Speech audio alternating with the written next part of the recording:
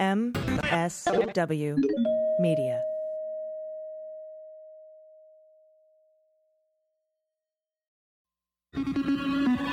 News with swearing.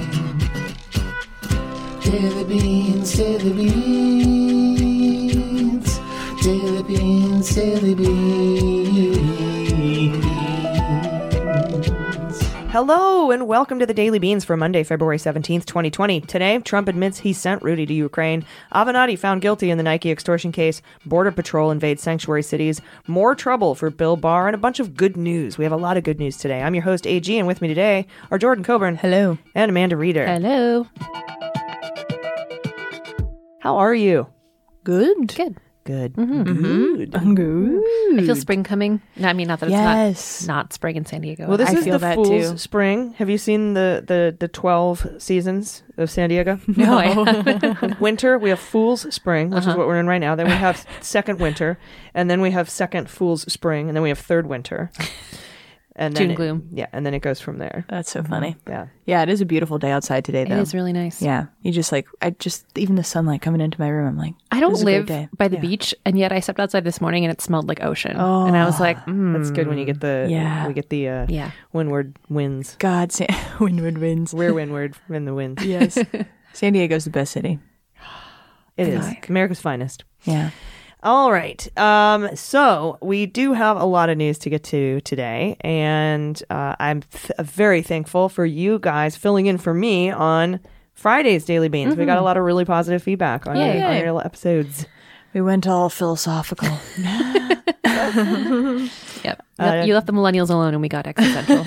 Yeah, basically. That is exactly what happened. I used to be that way. Yeah. Maybe soon.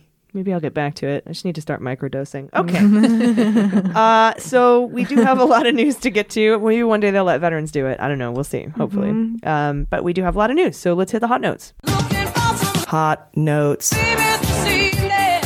All right. Big news this weekend as we learn more about the fallout from Bill Barr intervening personally to advocate for leniency in the sentencing of longtime Trump ally Roger Stone. But if you've been listening to our podcast, none of this will come as a surprise to you.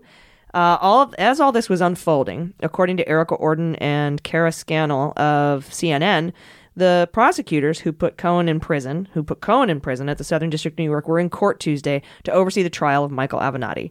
And Jordan, you're going to go over that in a little bit. Yep. Meanwhile, on the West Coast, one federal prosecutor said there was an overwhelming sense of outrage in his office, while one on the East Coast voiced concerns about the political impact that Barr's interference would have on juries and judges in the future. A third prosecutor said his clients have expressed concern about cooperating with investigations out of fear Barr could put them in jeopardy. Apparently, in the past 2 weeks, the Department of Justice has ordered U.S. attorneys to participate in politically charged actions twice before the Stone stuff even went down, according to sources familiar with the matter. First, Maine Justice told prosecutors to hold news conferences and make public statements to the press and on social media to promote Barr's crackdown on sanctuary cities. Federal prosecutors.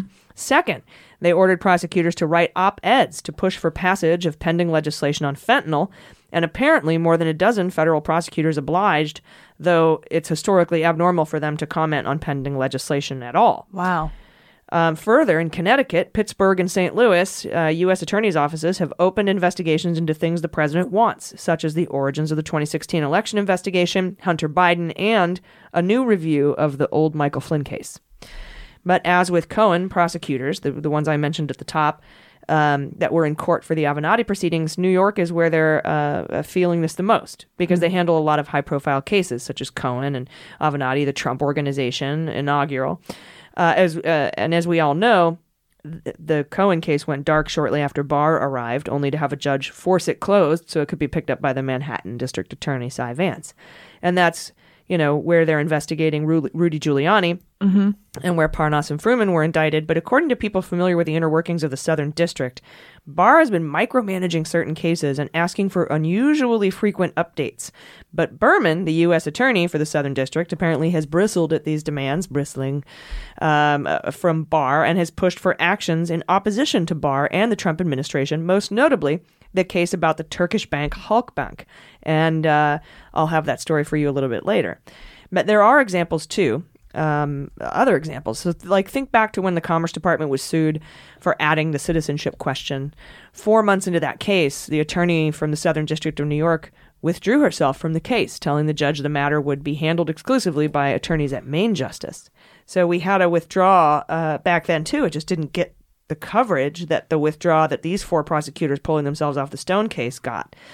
And more recently, the Department of Justice entered an amicus brief filing in the courts in support of Trump blocking Cy Vance's grand jury subpoena of the Mazars materials.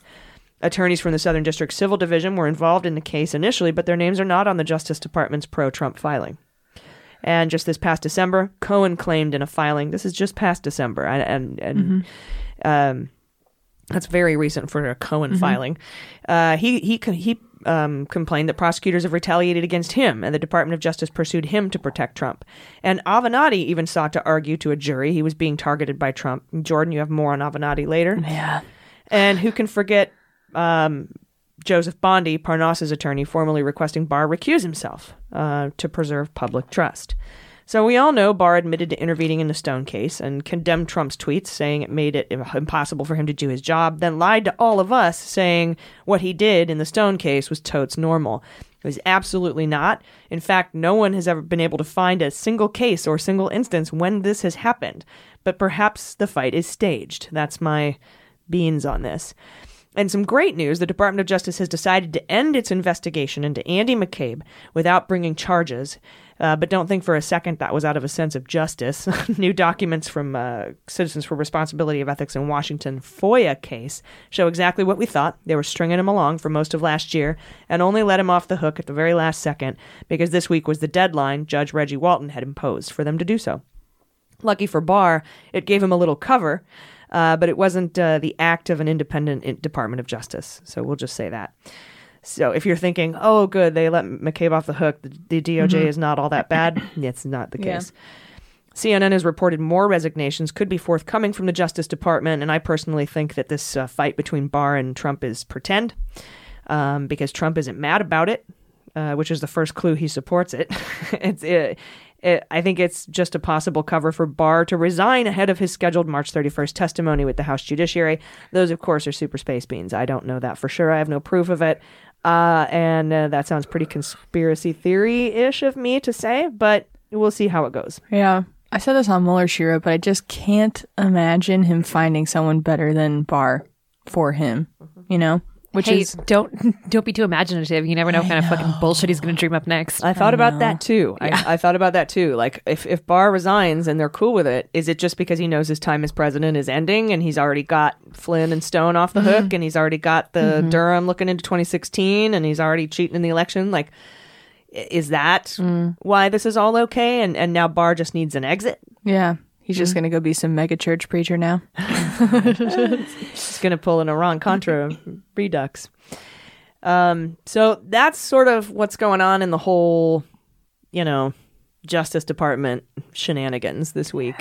There was a really frightening segment on this on Maddow this week, where she's like, this is the tipping point. That we are now, we were warning that this would happen. We're now in it. And we all need to be aware of that. And there's a book we shall read called On Tyranny, which gives us, it's a handbook on how to handle this now that we're in a post-democracy Justice Department situation. It is really scary. Yeah, it is very scary. We're definitely now in the time period where we get to see how it's even possible to fight back from within the DOJ too. Just, I think, seeing what people are going to step up and what people get kicked out, and it's scary. Yeah. Yeah, the scales tipped, and now it's like, all right, so what happens? Yeah. How much of a fight do they really have? Well, I was saying before we started recording that I hadn't felt that same sense of doom that you had last week in the midst of all of this, like everything he's done since the Senate acquitted him. And over the weekend, I was doing some more newsing, and it set in, and I was like, oh, Jesus, what the fuck? Yeah. Yeah, and I've noticed, too, that it has set in at different paces for different people. Yeah. Sort of like traumatic brain injury and what was going on with the, the rocket attacks on our air bases in Iraq by Iranians in response to the airstrike against Soleimani.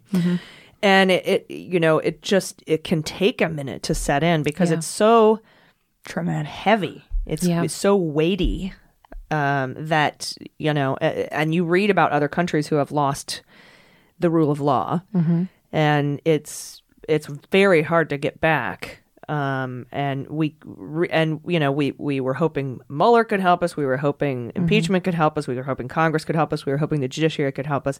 And it looks like it's up to us, and we just have to do it in November. Yeah. Really, an election has never been more important, I don't think, in the entire history of our country. I know. And what sucks is we always say that. Yeah. But like we never actually meant it. I don't think anybody has the literal fall of our nation in mind on the other outcome. I don't think anyone could have pictured this. Yeah. Yeah. Whereas now it's like, okay, this is not a joke. This is not something you get to just check out about. Unfortunately, people still will. And we've talked about the reasons why people do that. Disenfranchisement, all these other things. But it is the most high stakes I think things have ever been. And I know I'm only 26 years old. Yeah, and then you throw the climate change into it, and the judiciary, the Supreme Court. Yep. We've never had a president teasing the fact that he's not going to leave. I know, and he does it all the time. All the time. That in itself is absolutely terrifying. Right. So when we show up in numbers too big to manipulate in November and vote him out, what happens? What happens? Guess Because we'll first find of all, he'll out. be a lame duck for 3 months. Yeah. And what goes down in those 3 months? Yeah, like a bunch of executive orders and appointments and Crazy shit. Yeah. And like you were saying, Jordan, with once you lose your status as a rule of law country, it's very hard to get back. Comey talked about it in his book, A Higher Loyalty, about draining the reservoir of trust within the Department of Justice as an independent organization, or the FBI, or anything that's in the Department of Justice, and that takes decades to fill and months to drain. yeah. Yeah, it's really it's not an easy come easy go kind of thing. It's like takes a lot of time, trust, effort, successes to come, and it can go very quickly, and that's really scary. And our complacency, I think, as an electorate over the last several decades have put us in this very precarious spot. Yeah. And it's up to us to undo I mean, to the what point we've where done. Yeah. Yeah, to the point where they don't. The likely voters are a very small group of people. So no wonder a lot of the establishment doesn't give a shit about a lot of people who aren't likely to vote, because historically they haven't, and that's what's frustrating. Little less than half the country, and of course the millennial voting bloc, which generally only shows up between about 18 and 26%. Yeah. Of eligible voters in that age group, and we did it too as Gen X. It's not just millennials. I'm not just blaming millennials. No, I know. Everybody in that age block, no matter what generation you were, just doesn't show up. We are such a ginormous voting block, like our age group, Jordan, and our turnout the last couple of elections has been so fucking depressing to me. Because we talk a good game about how urgent things are, and then people don't show up, and it's like so irritating to me. Yeah. Yeah, I do think a big part of it too, though, is a lot of like a bunch of millennials sort of maintain that this two-party system doesn't work for them, and there's no candidates that act exactly feel left out. And I appreciate that, but you can't fix it with a Republican in the White House. No, and I think a lot of the times it really comes down to, are you a reformist? Do you believe that things can be reformed, or do you think they have to be burned down and started again from the ground up? In which case, a lot of people my age that I talk to are like, I'm just sitting here waiting for everything to go to shit so that we can start over again. That's not how it works. Exactly. Once you burn it down and there's an authoritarian in power, you can't get it back. Exactly. Without It's just like without actually showing up in the streets, which a lot of people don't do. It's a lot of privilege for people to sit there and think, I'm just going to wait for a literal revolution and just assume I'm going to be fine and everything will be okay and somehow better than if I just voted now to try to save it before it really goes off the cliff. Nah, if you want a different system, you got to vote or go make your own country. Yes.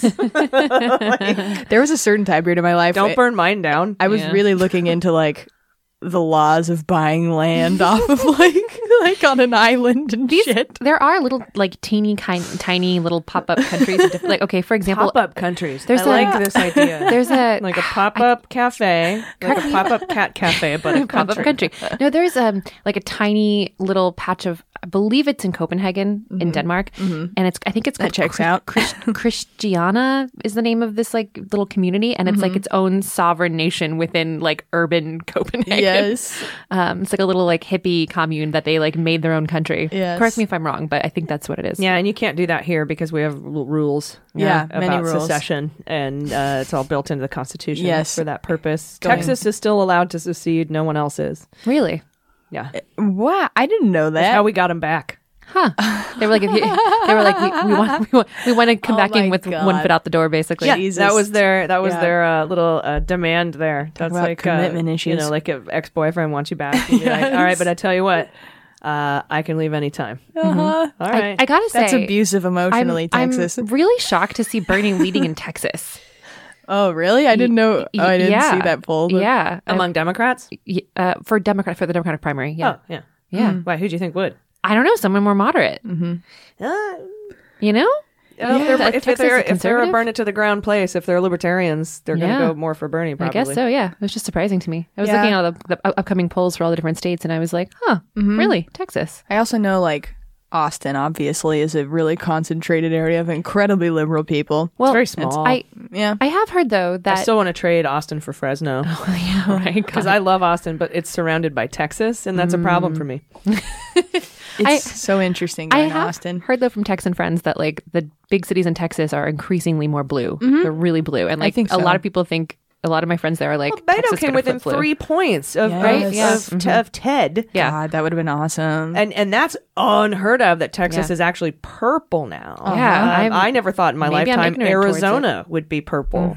We have a chance with Mark Kelly Yeah. to turn the entire state blue. Don't you have an isn't there an openly bisexual senator also from Arizona? Kirsten Sinema. Kirsten Sinema. Mm-hmm. Yeah. Yeah, she's a little conservative Yeah. for an openly Interesting. bisexual person, but hey, no judgments. Yes. Hey man, there's LGBT people at Multiplicities. all ends of the political spectrum. Definitely. 100. Yeah. remember Little the red 100.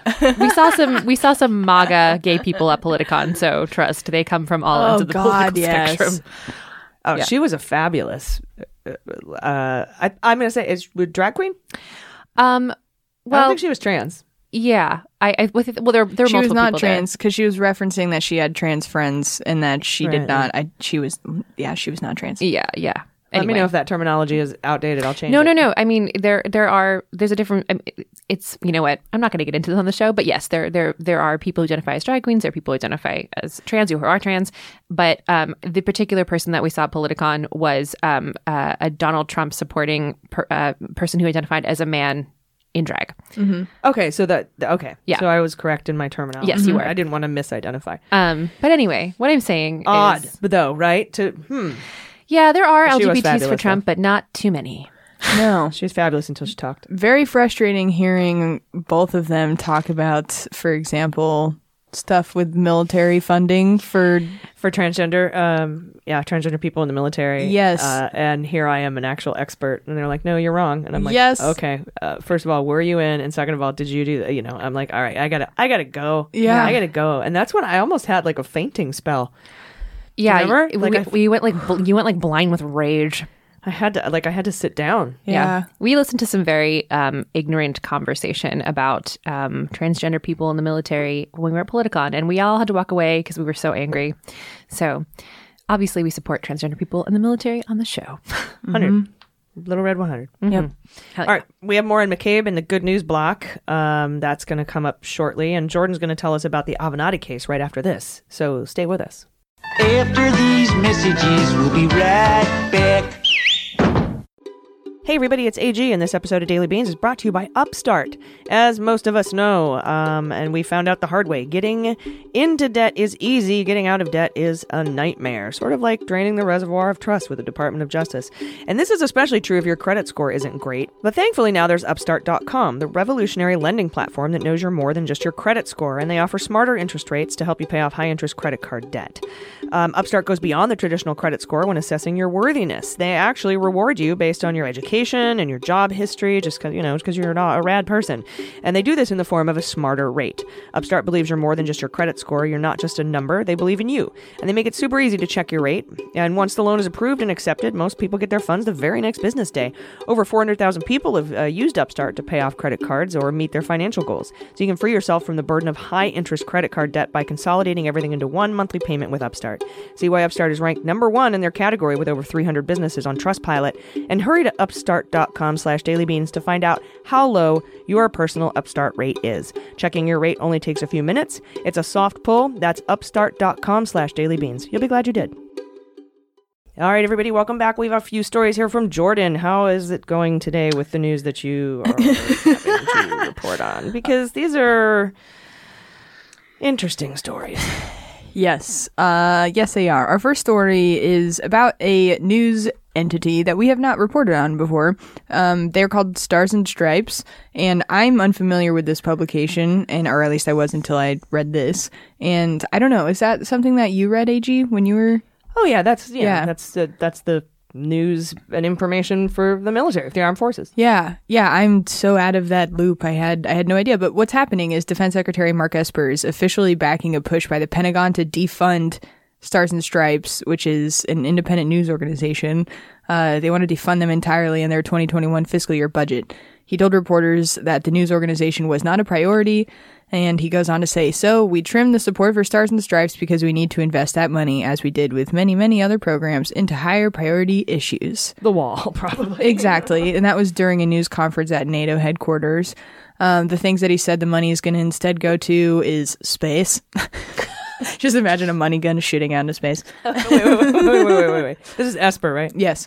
Money gun shooting into space. I need more space. Yes. Money. Yes. Space, nuclear programs, hypersonic missiles, and a variety of systems. Are they still talking about hypersonic missiles like they're not supposed to? Yep. Cool. They're not supposed to? Yeah, Is Trump it like blurted top it secret, out. Yeah. top secret program stuff? I guess now that Trump blurted it out in a news conference. Yeah. Yeah, but... Esper's like, hypersonic missiles out of the bag. Yeah. I guess we can talk about it now. Gosh. Fucking space shit. Well, hypersonic isn't space shit, I guess. That's they need money to add layers of bureaucracy for Space Force, which wouldn't have had to spend if you just left it in the Air Force, if you left well enough alone. Our Air Force was doing fine. Yeah. Yeah, and it's sad.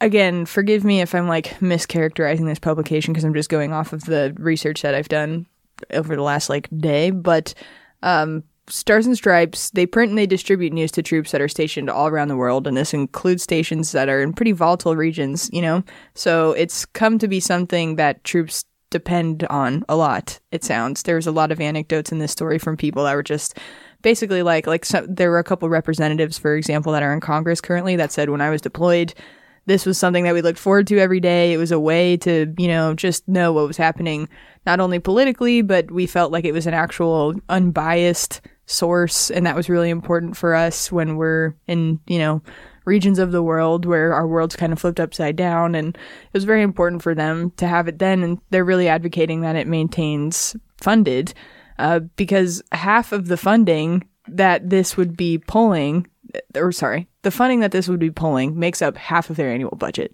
So essentially, it's just cutting them right at the waist. Cutting it at the waist. Cutting it at the Diane Waist. But definitely Diane Waist from Edward Scissorhands and not from Footloose. Although she's an excellent card to play in the 6 Degrees of Kevin Bacon.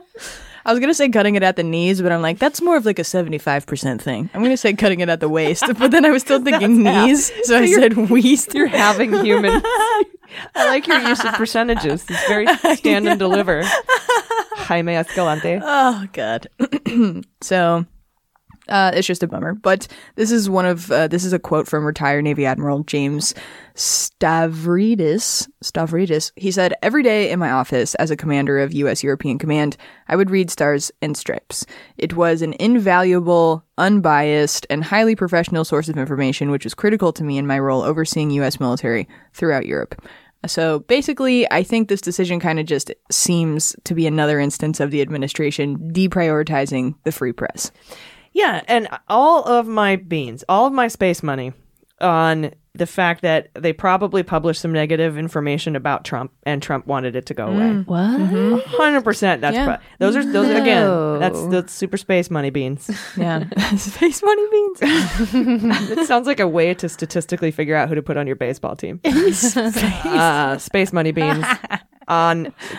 Definitely they had, because they're unbiased, right? Which means they had to report something negative about Totally. Trump, and he probably went, I don't like it. defend it." Absolutely. That's Or just like he tries to do with NPR. yes, or I think about maybe how they've reported on Gallagher, for example, because there's definitely a huge split in the military on if they support Trump's approach or if they support, an actual jury of their peers. Yeah, I'd be willing to bet more members, active duty service members, support the former Secretary of the Navy and former Brigadier General who was in charge of, or former Admiral, somebody that was in charge who just retired or resigned because he was in charge of special ops for the military. I think he was a Brigadier General. I can't remember, but I think that they probably support those fellas more than Trump on that. But Yeah. who knows? Yeah. I'd be curious to hear your stories if you were ever deployed or if you were just active duty and got that publication, or if you're a military spouse maybe and you read it, or I'm just curious to hear what the general feel is of the publication, because everything I've read up until this point, it seems to be pretty positive. Yeah. Yeah. Okay. And next, Michael Avenatti has been found guilty on all counts in that case where he was accused of trying to extort pretty much like over $20 million from Nike. This is our first person to be jailed that was a guest on the podcast, and that is Well, he hasn't been sentenced yet, right? yeah, that I doubt Bill Barr's going to intervene for a lower sentence. yeah, but he's sitting waiting in jail because he violated the terms of his bail. So he's like actually in a correctional facility. I thought for sure Goldstone would be our first guest in prison. Yeah. But we were never really super supportive. At least you and I, Jordan, were never No. super supportive of Avenatti. We always hated that guy. And this just goes to show you, if you're a criminal, don't come out publicly against Donald Trump. You are going to, he's going to weaponize the Department of Justice to put you away. And while I think that Avenatti's a criminal and he should go to jail for what he did, and also he's facing charges in Los Angeles too for defrauding his clients. Yep. He was definitely targeted by the Trump administration, and it was definitely weaponized against him. So I don't agree. be a crimer and come out against Trump. Yes, I completely agree with you. It's definitely one of those situations where it's like he shouldn't have done what he did, but he also has done some good things. Well, were And he not a it's- political enemy of Trump, would we be in this situation? I don't think so. No, me neither. But I don't know. Nike's also a huge fucking company, so if you fuck with Nike, then I could totally see them in any iteration of space-time suing him. Space money. Space money. But he was apparently This wasn't a civil suit. This was a criminal investigation Right, by yeah. the Department of Justice. Yes, yeah, in SDNY, right? Yeah, and so he was apparently, just for background, sorry, I glossed over this part, but what he was doing, he was essentially threatening Nike, saying that he was going to expose them for illicitly paying amateur basketball players if they didn't give Avenatti a fuck ton of money for various things. He was like, I want $2 million for myself, I want $1.5 million for my client, and I want $20 million for an internal investigation. He's just like throwing And out all of Nike was this. breaking the law by paying amateur sports folks, amateur athletes. And it's stupid that you can't pay amateur athletes. But I mean, all of those things aside, don't commit crimes and then come out publicly against Yes. Trump. You're gonna have a light shined on you, and that's the sort of thing. Like, how do we pick and choose? With the limited funding that we have to go after these white-collar criminals, how do we pick and choose which ones to go after? Well, in this day and age, it's the ones who speak out against Trump. Yeah, that's true. His Avenatti's client is turning on him also. Like, he testified against him in the case because originally, this guy comes to Avenatti and is like, I feel like, you're a guy that gets stuff done and you hold people accountable in a pretty aggressive way, and that seems like it will win. So he goes with him, and then Avenatti essentially throws out what his client originally was wanting, throws that to the wayside, and just tries to extort all this money for himself, which is also what he's facing in the Stormy Daniels case, essentially, which is trying to steal her book advance. So just like sketchy things where he tries to swoop in and personally profit. And he was in massive amounts of debt. So that really doesn't look good. That probably plays a big role in in California, he stole money judgment. from one of his quadriplegic clients and Oh my God. invested it all in his coffee cart company. Why do you have to have, if you're Yeah.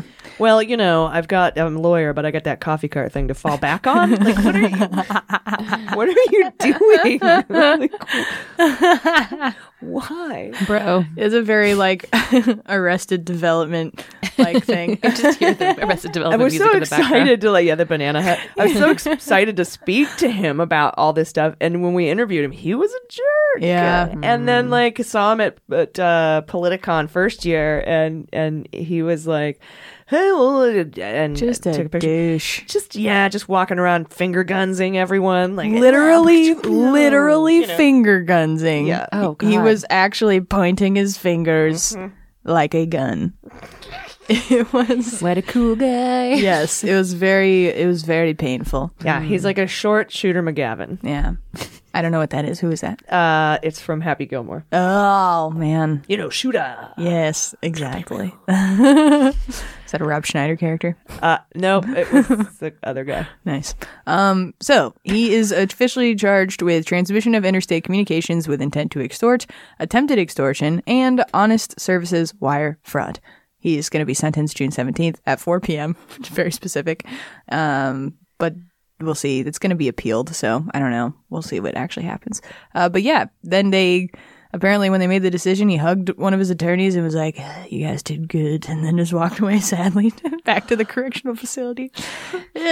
Bummer. I know. One lawyer to another, finger guns. Yeah, exactly. Going back to jail now. Yeah. And finally, Border Patrol. This is by far the shittiest story. Border Patrol is deploying elite tactical agents to sanctuary cities. I don't know. This headline was pretty big over the last couple of days. And these are the kinds of people that get deployed to confront smugglers at the border. So it's really hard to believe anything other than this being a stunt to push the narrative that only criminals end up in sanctuary cities and everyone's in danger. And really, it's just because they're pissed off that there are cities that are refusing to comply with their incredibly aggressive and unfair and unsafe and unproductive policies of wanting to just arrest as many people as they can, basically. They don't care who they round up in the process. They don't give a shit if they actually committed any crimes. They just want to get their arrest numbers up so they can continue to say that we have all these criminals that are flooding in from the border. And it's really shitty and gross.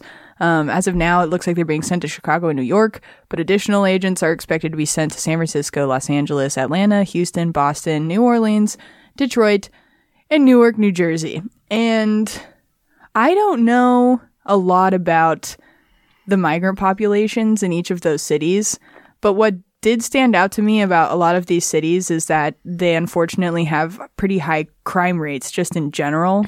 And I don't know if that's a function of them just kind of going after major metropolises or if they're going to try to fudge numbers. They're going to do that. something. They're going to say, Newark, New Jersey has the crime rate, blah, blah, blah. We arrested this many people, illegal immigrants, they're going to say. But, what they'll leave out is that 67% or whatever of violent crime is committed by white people Right. or naturalized citizens. They'll leave that number out. And Yeah. that's called, lying. Yeah.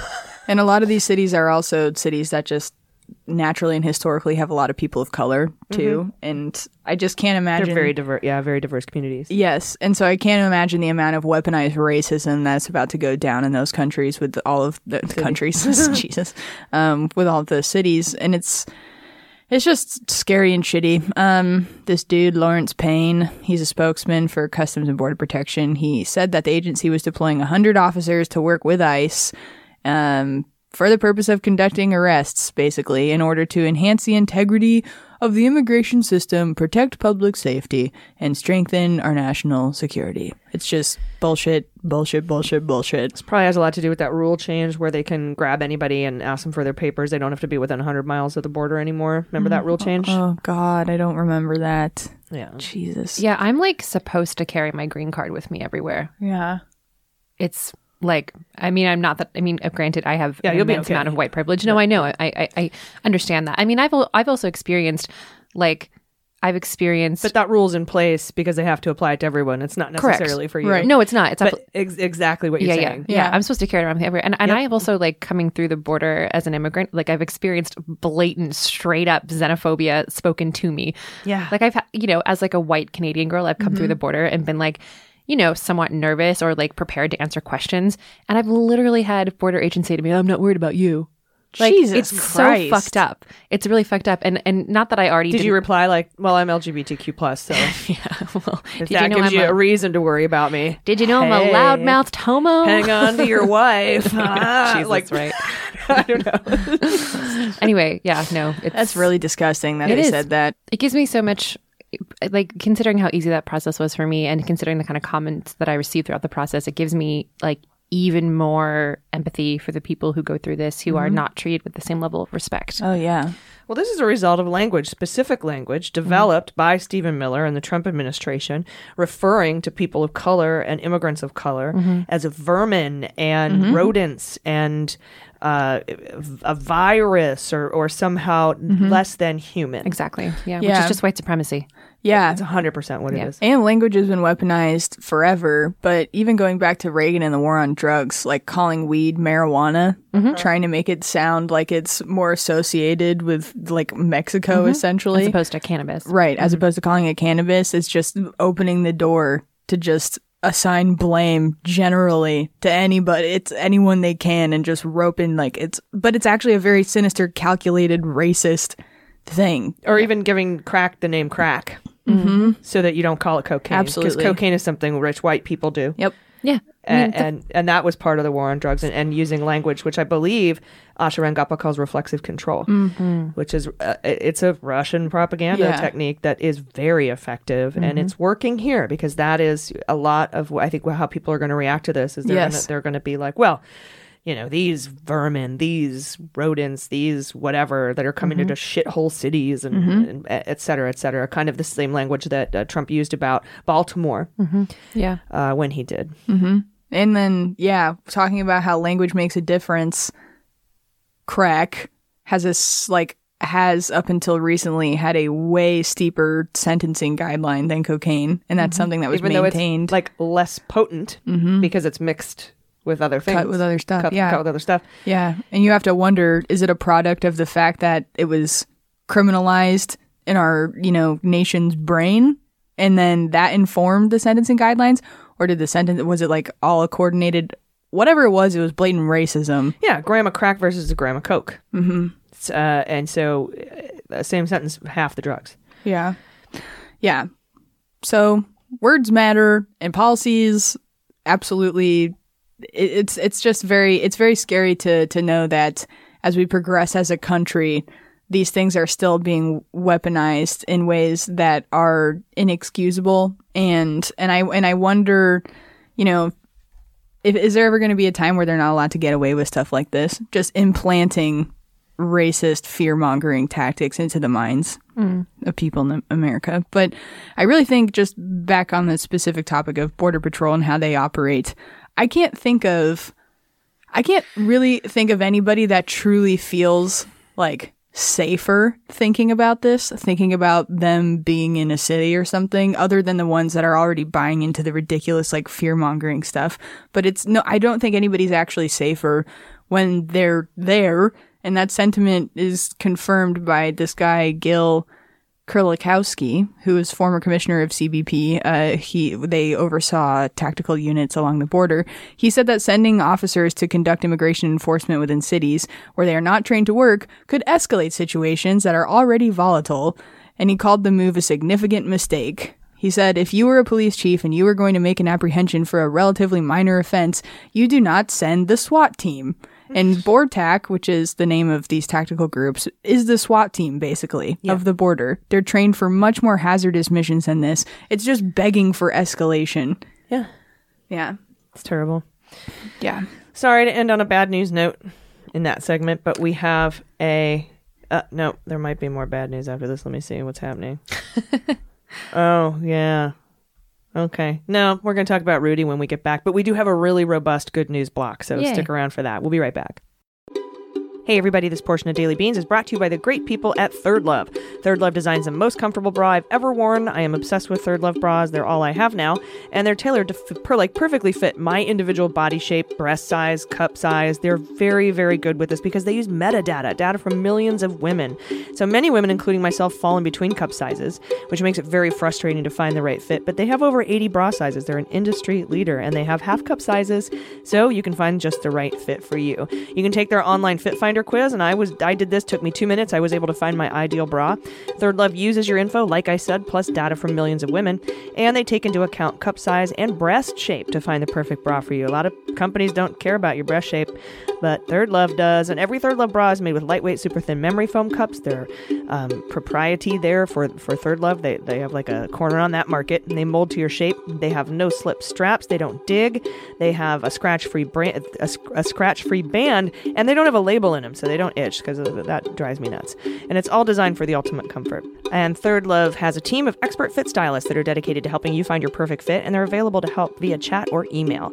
And with Third Love's perfect fit promise, and this is what makes them my favorite company, you have 60 days to try it out, wash it, wear it, and if you don't absolutely love it, returns and exchanges are free and easy. And best of all, Third Love donates their gently used bras to people in need. And so far, Third Love has donated over $15 million in bras, supporting charities in their local San Francisco Bay Area and across the United States. Third Love knows there's a perfect bra for everyone, so right now they're offering our listeners 15% off your first order. Go to thirdlove.com/dailybeans now to find your perfect fitting bra and get 15% off your first purchase. That's thirdlove.com/dailybeans for 15% off today. All right, everybody, welcome back. So, because Trump is so good at learning his lesson after impeachment, as many Republican senators have said to justify their acquittal, we learned this weekend that an emboldened Trump is now openly admitting he sent Giuliani to Ukraine to find dirt on the Bidens, even though he strongly denied it during the impeachment proceedings. Trump admitted this to Geraldo Rivera, the most relevant podcaster ever. I guess the most relevant podcast Trump could find outside of Giuliani's podcast, maybe. So Geraldo asked him, where's your vault? No, he said, was it strange to send Rudy Giuliani to Ukraine, your personal lawyer? Are you sorry you did that? And Trump said, not at all. And God. And then he called Rudy a crime fighter. He said, he's my choice. Here's my choice. I deal with the Comeys of the world or I deal with Rudy. Explaining that he has a very bad taste with the intelligence community. Wow. So he turned to Rudy. Wow. So when you tell me why did I use Rudy, and one of the things about Rudy, number one, he was the best prosecutor, one of the best prosecutors and the best mayor. But also other presidents had them. FDR had a lawyer who was practically, was totally involved with the government. Eisenhower had a lawyer. They all had lawyers. Why is he doing podcasts? That's Geraldo Rivera. That's like one of the podcasts that support him. So this is a good, I guess now that What's-His-Face got kicked out, InfoWars got kicked off everything. Alex Jones. Yeah, all that's left. And didn't Boingo get kicked off? I don't know. And Dan Shapiro, I don't know. There's a bunch of people who just got banned from everything. So this is a complete 180 from what Trump said in November when he said, no, I didn't direct him. I didn't send Rudy. And Trump went on with Geraldo to defend the decision to send Rudy to Ukraine despite U.S. diplomats previously testifying that Giuliani had undermined longstanding U.S. policy towards Ukraine by conducting a shadow policy to oust Yovanovitch, for example, make oil and gas connections. We know he was trying to do that. And to manufacture fake intelligence on the Bidens with the help and the money provided by Kremlin-backed guy, Ukrainian-born guy, Firtash, who is in Vienna, who's still awaiting extradition, and I 100% all my space beans on bar blocking that as well. Mm-hmm. So Trump's unleashed now, having fired Vindman's brother, and Gordon Sondland, and he fired Sondland despite objections from Republican senators who wanted the Sondland money for their campaigns. And now having weaponized the Department of Justice by either directly ordering or ordering by code leniency for his friends Flynn and Flintstone. So let's ask Collins and Murkowski and the rest if they still think Trump has learned his lesson, right? Yep. I think I did see someone ask, I think it was Murkowski, asked her that exact question, and she was like, well, it would appear he has, or whatever. It's just some bullshit answer. And she tweeted out this weekend, too, hey, thanks for approving my something happening in Alaska government, federal, thanks. And I'm like, are you just going to broadcast your quid pro quo out to the world now? Your payoff? You just telling everybody about your payoff now? Yeah. It's absolutely insane. Wow. And speaking of Giuliani, we were correct about Hulk Bank. Today, Senator Ron Wyden tweeted in response to a story about CNN that Attorney General Bill Barr was working behind the scenes on a sweetheart deal for Halkbank on behalf of Trump and Erdogan. Halkbank, if you remember, is a Turkish bank that was caught helping circumvent Iranian sanctions, U.S. sanctions against Iran, by smuggling gold and cash using this guy named Zabar out of the country and into Iran. So let's listen to that clip where we put beans on this back on October 20th in an episode of our sister podcast called Mueller, She Wrote. And Trump obstructed justice again last week in the Southern District of New York when they indicted Turkish Halkbank for a money laundering scheme that smuggled money to Iran to skirt U.S. sanctions on Iran. This was a scheme that Zarab was involved in. I just mentioned him. And Zarab is the guy that Giuliani pushed Tillerson to stop the investigation into, indicating Rudy was lobbying illegally for Turkey then too. But the bank wasn't indicted then because Trump, Erdogan, and Barr were trying to work out a settlement agreement. Erdogan repeatedly raised the topic with Trump on many phone calls, including a November 2018 phone conversation, and Trump told Erdogan in April of this year that Barr and Mnuchin, Steve, would handle the matter. Well, the Southern District filed the criminal charges without giving the White House advance notice on the matter. No one can figure out what prompted the indictment or why they're doing it now. After over a year. I mean, I know that the crimes prompted the indictment, but if they just went straight by the crimes, they should have been indicted a while ago. Right. It seems to me it was in defiance of the White House, this indictment, and the Department of Justice, who, unless we hear about other communications showing, Barr and Trump told Erdogan they'd handle it to appease him, knowing full well they'd indict the bank, I doubt that'll happen. So now we know, according to Senator Ron Wyden, who has been investigating this, that Barr, on behalf of Trump and Giuliani, was working to put together a deal for Halkbank. But Berman in the Southern District of New York held fast and indicted the bank for sanctions violations. According to people familiar with the matter, Barr personally spearheaded the effort last year to negotiate a settlement with the bank that would have allowed it to avoid indictment after Erdogan pressed Trump in a bid to avoid charges. But Berman insisted on a criminal prosecution, and he got it. So I hope this independent streak from the Southern District of New York keeps up as they continue their investigation into Rudy Giuliani for multiple federal felonies. They've already got Fruman and Parnas, but I'm convinced that was just to shut them up. Wow. So that happened. Yeah. The Erdogan saga runs deep in that group of people, huh? It does, and he's got a property there. Mm-hmm. So that could have been part of it. Yeah. Trump might have wanted to protect his financial and business interests in Turkey. That is the textbook definition of being compromised and being unable to do your job as an agent for the United States interests and national security is, when you're blackmailable. What if Erdogan was like, I'm taking your name off the building unless you let this Halkbank thing die, Mm-hmm. Well, I hope that continues to get investigated. What's happening with anything to do with emoluments right now? There's a couple of lawsuits. One of them we reported on, I think last week, maybe a week and a half ago, that there were 213, if memory serves, Congress people that had sued in 2017 for Trump violating emoluments, but that case was not allowed to go forward because the panel of judges, the three-judge panel, said that because these congressmen represent neither a majority in the House or the Senate, they don't have jurisdiction to bring this suit, or that they can't bring this suit, and that will likely be appealed. I think it already has been appealed, and we'll see where it goes. But Crew also has still an open and ongoing emoluments case about the D.C. downtown hotel. So that's where we are with, at least there's probably more out there, but those are the two main ones that we've been following on emoluments, both domestic and foreign emoluments. Got any good news coming up? Yeah, there's a massive good news block. Do you want to just go to it now? We can just go to it now. All right, we'll be right back. Hey everybody, it's AJ, and this helping of Daily Beans is brought to you by Embark. I am a dog mom. I love Olive to death, Olive the other reindeer. So I gave her the Embark Breed and Health Test to learn as much as I could about her lineage and background to make sure I can best care for her. Whether you have a new pup or an old friend, or this is a great gift too. If you have a friend with a rescue pup and you want to find out, help them find out the lineage, and they can either do a little doggy family tree.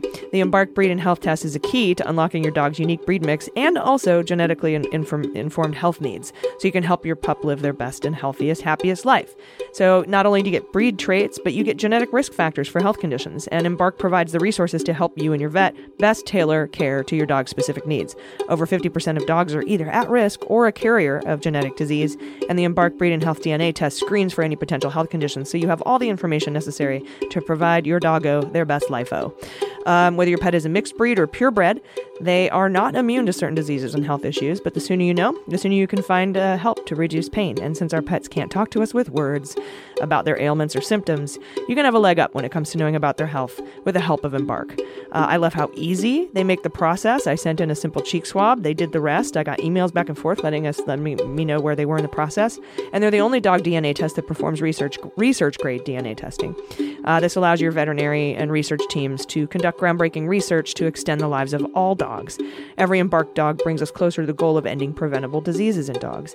Embark has an exclusive offer you can't get anywhere else, so go to embarkvet.com now and use promo code DailyBeans to save 15% off your dog DNA test kit. That's embarkvet.com and use promo code DailyBeans to save. Well, we'll float on, good news is on the way.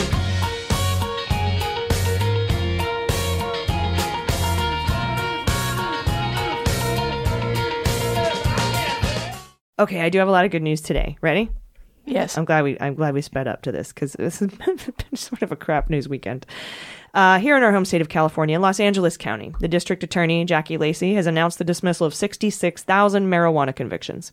She announced this on Thursday, taking a major step in a growing national effort to undo the harsh punishments of a decades-long war on drugs that disproportionately targeted people of color, who then faced barriers, finding housing and jobs and enrolling in school.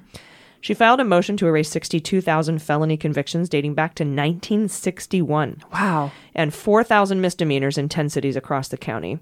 And Superior Court Judge Sam Oda signed the order Tuesday. Of the people receiving relief, 53% are black, 43% are Latinx, and 20% are white. Her office went a step beyond what the law requires, too, and she fully dismissed felony convictions not just for possessing, but for cultivating, transporting, and selling marijuana. She's seeking a third term right now as LA County District Attorney, Jackie Lacey. In addition to the 3 states that have passed laws like this, including California, for automatic expungement, 12 others have enacted laws that allow residents to seek the erasure of lower-level cannabis convictions. So, yay. Yay. Yeah. It's really sad and tragic how many people's lives were completely ruined by those convictions. But this is about, the best that they can do at this point in time. And that is really good news. Yeah, and it's not just the individual people; it's their families, it's everybody, and communities. Like it has a ripple effect too. Absolutely. More good news: by more than a 10-point margin, registered voters approved of Mitt Romney's decision to break with Republicans and vote to convict Trump on that one article of impeachment. Nice. Article 1. Romney's vote marked the first time in history a senator voted to convict a president of their own party in an impeachment trial. 50% approve of his vote, only 39% disapproved. 10% they said they didn't know or care. 84% of Democrats approved, while only 15% of Republican. But independents backed his vote 47 to 33. That's huge. But the really good news is that another poll released this week shows 49% of Utah voters approved Romney's vote. Wow. While only 40% had negative reactions.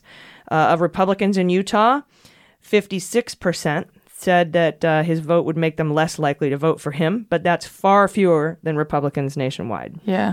Only 56% of Republicans in Utah. Yeah. I'm very curious to see what his career looks like. After this, I know. Uh-huh. Yeah, write a book, man. Yeah, I was just going to say, he's going to write a book. Yeah. Write a book, read it. Speech was well done. I think he could do a good audiobook. More good news. 3 weeks after the massacre at Marjorie Stoneman Douglas High School in Parkland, Florida enacted what's called red flag laws, which removes firearms from those making threats or suffering severe mental breakdowns. Since then, the Associated Press is able to report that the law has been applied more than 3,500 times, with that pace accelerating during the last half of 2019. The shooter at Parkland would have easily qualified to have their gun taken away under this law. And now 16 other states and the District of Columbia have similar laws. The law still has issues as it's not being applied equally to all counties, and several people are trying to overturn the law. But this is good news, that it's being applied, and who knows how many lives it has saved. Yeah. 3,500 times it's been applied. Wow. And from the Washington Post, the Senate has passed a resolution limiting Trump's power to order military action in Iran without first asking permission from Congress. The vote is a bipartisan rebuke of Trump resistance to involving Congress in decisions that could lead to war. 8 Republicans joined Democrats, passing the measure 55-45, despite warnings from Trump that he will most certainly veto the bill. The last time this came up, only 4 Republicans broke ranks. So we got 8, twice as many this time. And that's the good news part of this story, aside from the bipartisan slap in the orange face. This comes after the reports that there was no imminent threat, by the way, posed by Soleimani when Trump killed him in an airstrike. Mm-hmm. Keep coming. Keep right. coming over, Republicans. Keep on. We need 60. Join We just need the 5 more. Not fascist train, everybody. Fünf Maß. Come to Butthead. All right, time for a little Schadenfreude. Trump had a sad face this weekend after the decision from the Department of Justice not to bring charges against Andrew McCabe. Actually, it was more of an angry face. There are reports that White House officials had to calm Trump down when he learned the news. Apparently, Trump was not given a heads up and was upset because he believes very strongly that action should have been taken. And according to the Washington Post, White House lawyers moved to calm the president. What is that? Did they do like ice capades or some sort of Essential oils. Yeah.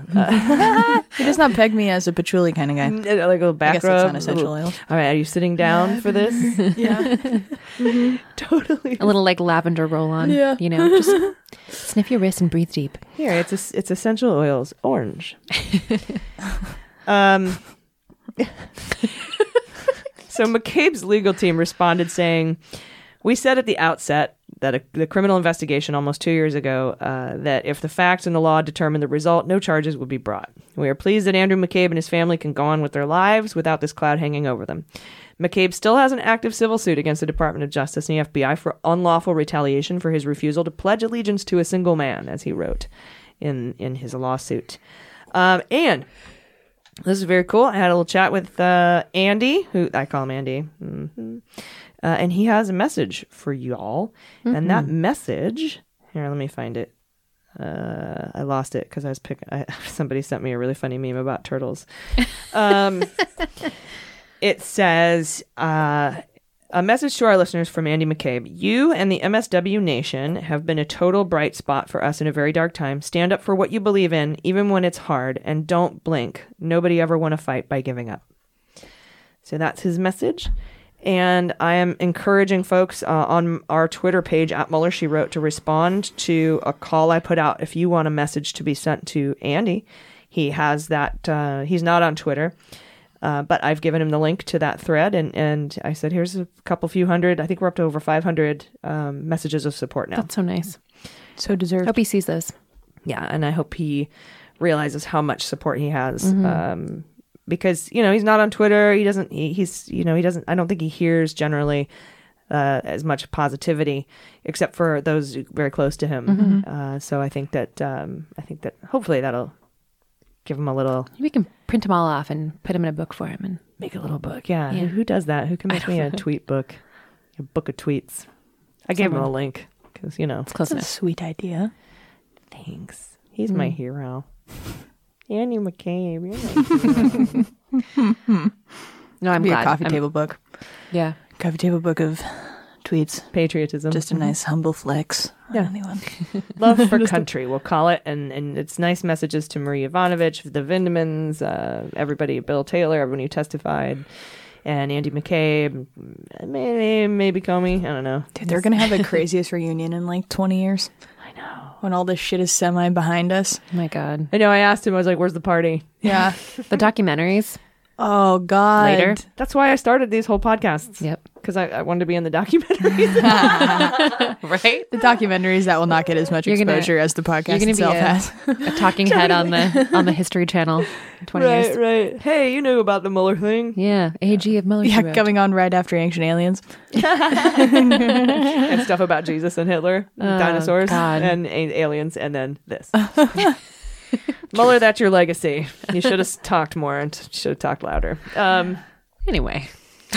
That's the show. That Yay. was a good news block, I think. Double Indeed. goods. Yes. Any final thoughts? Not for me. Yeah. Yeah. No. Keep plugging away. Yeah. Yeah, head down. Don't blink. Do the things. I mean, you can blink, Also, Don't- maybe look up. Don't figure crossing the street or something, yeah. Okay, yeah. Just things are- look up when you're be walking. safe. Safety first. I have walked into no Head listen. down, don't blink, but safety first, and you should blink.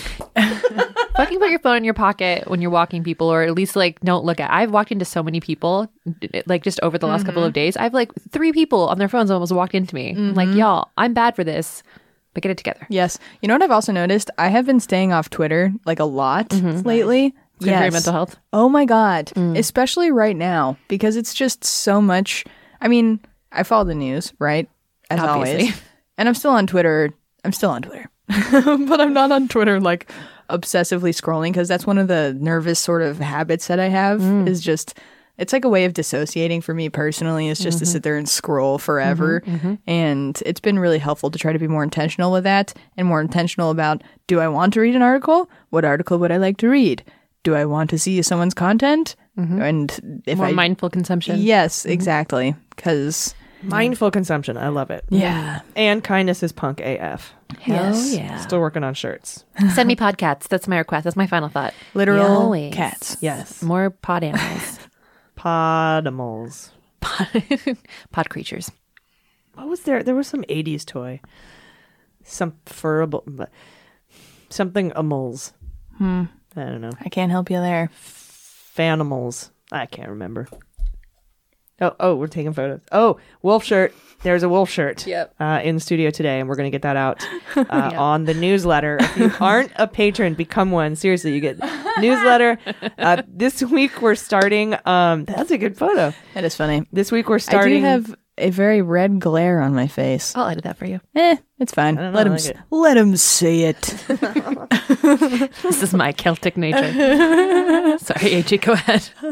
I forget what if you're not a patron, become one. Seriously, you get newsletter, you get free gifts, you get these episodes ad-free and early, and we're starting video. We got everything set up, and we're going to record a question and answer episode on video. It's just going to be for patrons. We're going to put that video on the Patreon page, and you'll be able to watch it while we answer your questions. And the call for questions is on the Patreon page. So it says, give us your questions, and, we'll answer them. And again, if you don't want us to say your name, let us know, because otherwise we will. And that's it. It's like $3 a month. You get all that. So, and you become a patron. Mueller, She Wrote too. And who knows where that podcast is going, but it is still going. We still have, our listenership is on the rise. You guys are still interested in the Mueller news, and I mean, we report on other stuff too, but it's, They like that in-depth legal perspective there. I think so. I think so, even though I'm not a lawyer. But that's what corrections are for. So, Yes. all right, that's it. Everyone, please take care of yourselves, take care of each other, take care of the planet, and take care of your mental health. I've been AG, I've been Jordan Coburn. I've been Amanda Reader. and them's the beans. The Daily Beans is executive produced and directed by AG and Jordan Coburn, and engineered and edited by Mackenzie Mazzell and Starburns Industries. Our marketing manager, executive assistant, production and social media direction is Amanda Reader. Fact-checking and research by AG, Jordan Coburn, and Amanda Reader. Our music is written and performed by They Might Be Giants. Our web design and branding are by Joelle Reader with Moxie Design Studios, and our website is dailybeanspod.com.